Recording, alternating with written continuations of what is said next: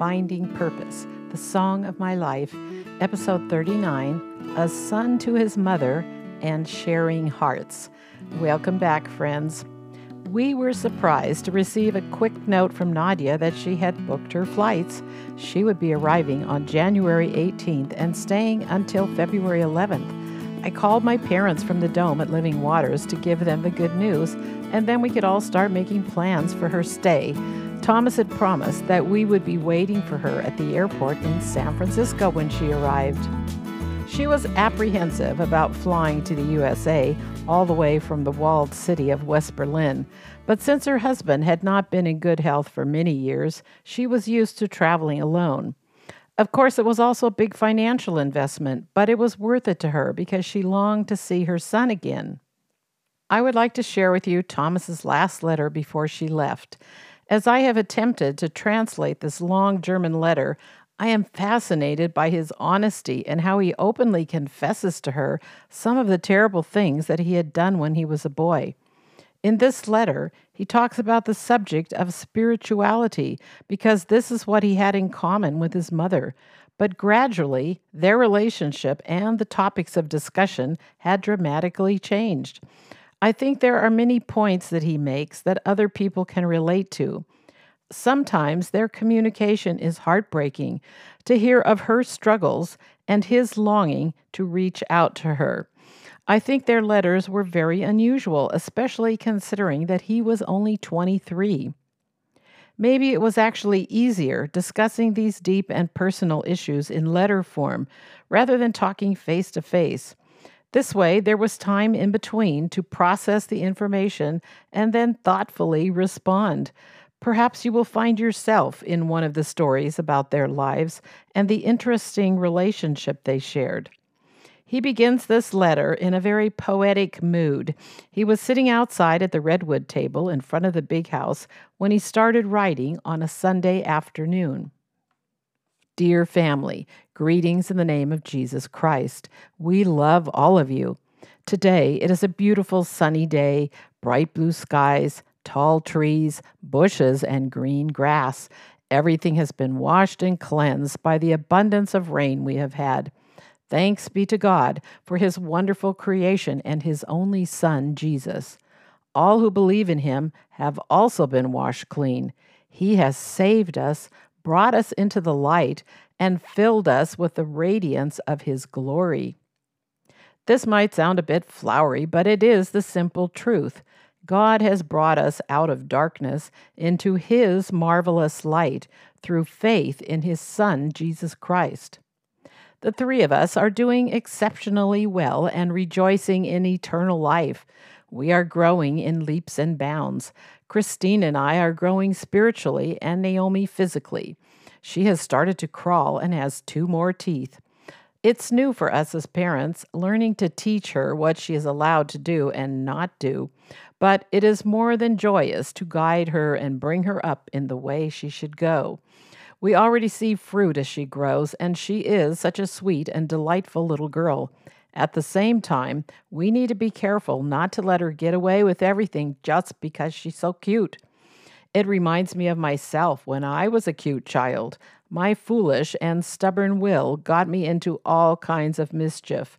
It might sound strange to hear me say this now, because I always preached the importance of a liberal upbringing when I got older. Thank God that I am born again and know what true freedom is. Freedom in the Spirit, because Jesus said, the truth will set you free. In my own little selfish world, I had convinced myself that I was free, but I was not committed to anyone or anything. Nothing was important to me, and because of karma, I believed I could do whatever I wanted. What a deceptive lie that was. I had developed a level of educated spirituality. This led me to believing that I could help my fellow man. But because of the pride that was blinding me, I was fooling myself. It is only through the grace of God that the truth about Jesus Christ caused me to believe and receive salvation. From that very moment on, my life was completely and perfectly transformed. My old man died. I am a new creation, cleansed by the blood of Jesus Christ. Jesus said, "Unless a man is born again, he cannot see the kingdom of God." All of the spiritual teachers that you have followed must be born again. My mother, my grandmother, my brother, and my father must be born again. Otherwise, they cannot see, let alone live in God's kingdom. And what a blessed life that could be, having a personal relationship with your Creator and Heavenly Father. Then you would belong to His family and know His love. The Bible describes true love as patient, kind, not jealous, and not arrogant. It does not seek its own, is not provoked, and does not take in account when treated wrongly. Love does not rejoice in unrighteousness, but rejoices in truth. It bears all things, believes all things, hopes and endures all things, and never fails. No one has greater love than he who gave his life for his friends. And it is this kind of love that Christine and I experience here at Living Waters. We are between 70 to 80 people now. We share our meals together. We sing together. We work together and rejoice as we carry each other's burdens. We are a real family. It's nothing like an organization or club where you have to sign a paper to join. As I write to you, it is without bitterness or criticism. When I look back at our family, it does make me sad because we never had this kind of closeness. We enjoyed some nice times, but it wasn't true joy or love. Did we ever sit together and share our hearts like open books? I don't mean like group therapy that tries to delve into psychological questions about family relationships, but rather heartfelt love because we trust each other. My earliest memories are that I learned to lie. I stole from my brother and from my parents. My goal was always taking advantage of everyone so that I could get what I wanted. And the very few times that I made something as a gift, colored a picture, or did something nice, it was out of selfishness. I wanted to get attention and be complimented. And when I got older, I realized that we had learned to tolerate each other, but loving care was definitely missing. In the Bible, there is a verse that says, "All of us, like sheep, have gone astray. Each of us have turned to his own way. But God has so loved the world that he gave his only Son to find and bring us to the true pastures. He wants that we turn away from going our own direction and bring us to the path that leads to the truth." Another verse in Proverbs says, "There is a way which seems right to a man, but its end is the way of death."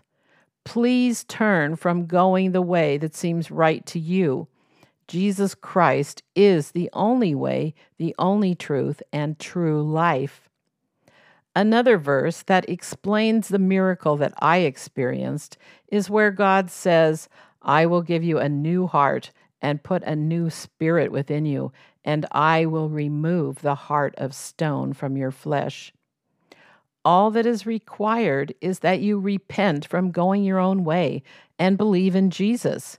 He said to a woman in the Gospel of John in chapter 11, "I am the resurrection and the life. He who believes in me will live even if he dies." I really do not know if you can understand what I am writing about, but what can I say except the sheer truth? Our world goes by the following rule: be friendly to one another, tolerate everyone, do not come too close or step on anyone's toes. The only reason I might be stepping on your toes is because I'm worried about you. You are getting older and eternity is waiting. If only you would choose to live in the light of truth. Mother, you wrote that in the past you had immediately opened yourself up to Eastern religions, and that you don't know why you were not interested in the Christian way. Dear Mother, I also do not know, but one thing I do know is that you cannot come to God on your own terms. You said that my letters have caused you to be worried and troubled. That is because the spiritual path you have taken is far from the truth. Through God's grace and His Holy Spirit, you are beginning to realize that something extraordinary is taking place. Your mind is struggling to understand and accept the gospel, that Jesus has shed His blood that you might be saved. That is very humbling, isn't it? That means that someone other than yourself must save you. There are no good works that can save you. Your years of studying, going to lectures, and practicing astrology are worth nothing. All of us must lay down our pride and accept this fact. You will not find the truth in your own heart because you haven't opened it to Jesus yet. I know that you have gone through many years of hard work, troubles, and fears, and that life without Jesus has taught you to depend on yourself and your own understanding. God requires a simple, childlike faith that is the opposite of your ways. And yet, faith in Jesus is the only truth that will save you and bring you into God's light. You also wrote that you want to become close to me, but you can't. Do you really think that your beliefs in astrology and reincarnation stand between us? Is that so important? Mother, you can come close to me. I am your son. I love you and I understand you. I do not reject you, but open my arms out to you. Please just trust me. I will not laugh or condemn or judge you. The ingredients that are firmly anchored in my soul are peace, joy, and righteousness through God. These truths do not stand in between our hearts. Mother, please do not hold on so tight to your philosophies. It is nice that you have bought yourself another book about the history of Israel and the time of Jesus. Let me say this, though. Jesus Christ is much more than a historical figure that appeared in the past. History book writers try to explain intellectually who Jesus was. But the message of the cross is foolishness to those who are lost. Jesus is Lord. He has conquered the grave, and He is alive today. He is knocking on the door of your heart, and when you open it, He will come in and have fellowship with you. Jesus Christ is the same yesterday, today, and the same forever. I wrote in my last letter about the state of my spirituality in the past. I told you that deep within my heart there was an emptiness and coldness. But before you say that you don't sense that, perhaps you should probe your own heart. I cannot judge what is going on in your heart, but I know that I am not some special case. All of us have a void without the light of Jesus. It is true that we all have different life stories, but what we do have in common with every person in this world is that each one of us has a choice to make. Every individual will have to decide whether to accept Jesus as the Savior or to reject Him. I will close now and want to tell you how happy Christine, Naomi, and I are that we will see you soon.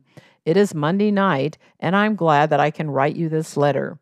Please read it with your heart. It is the truth. God bless you. We send our love to all of you, and especially to Papa. You might like to hear that I have been playing the flute a lot in these past few weeks. Jesus loves you. Now, that was a very bold and direct challenge that he ended the letter on, and I can only imagine what kind of effect his words had on Nadja, knowing that she would be seeing him soon. And there is still one portion of the letter where he wrote about his childhood that I purposely left out. Here you can listen to him tell that story from the tape that I have. After this recording, I will give you the translation in English. Und ja, so mit 11, 12, dann habe ich mich ziemlich von zu Hause losgeeist. Ich habe viele Abende im Aki verbracht. Ja, da bin ich mal hingegangen am Bahnhof Zoo und bin einfach rumgehangen, weil zu Hause, was sollte ich zu Hause? Und was meine Beziehung zu Gott anbetraf, ich hatte überhaupt keine Beziehung zu ihm. Ich bin zum Konfirmationsunterricht gegangen, bin auch richtig konfirmiert worden, aber das war einfach nur halt eine Sache. Ne? wusste nicht, dass Gott richtig existiert, dass mich persönlich liebt und dass einen Plan hat für mein Leben. Und nach der Konfirmation dachte ich, na prima, jetzt ist das erledigt, jetzt kann ich die Kirche in die Ecke schieben und weiter ging's. Und ich habe dann mich nur halt für mein Vergnügen gelebt. Ich habe halt in den Tag hineingelebt. Ich habe dann auch eine gewisse Zynik entwickelt. Ja, das war ja auch modern in meiner Generation, dass man richtig schön locker ist und zynisch und halt richtig so selbstbewusst auftritt. Naja, was kümmert mich morgen? Ich lebe heute, nimm alles, was du heute kriegen kannst. Wer denkt überhaupt an morgen? Und mit so einer Einstellung, dann habe ich vielen Menschen aber Verletzungen zugefügt. When I was 11 or 12, I began staying away from home. I spent many evenings hanging out at the main train station in Berlin called the Bahnhof Zoo. Why should I be bothered to stay at home? And concerning my relationship to God, I had absolutely no relationship to Him. I went to the Lutheran confirmation classes and was confirmed there, but that was only a thing that was required to do.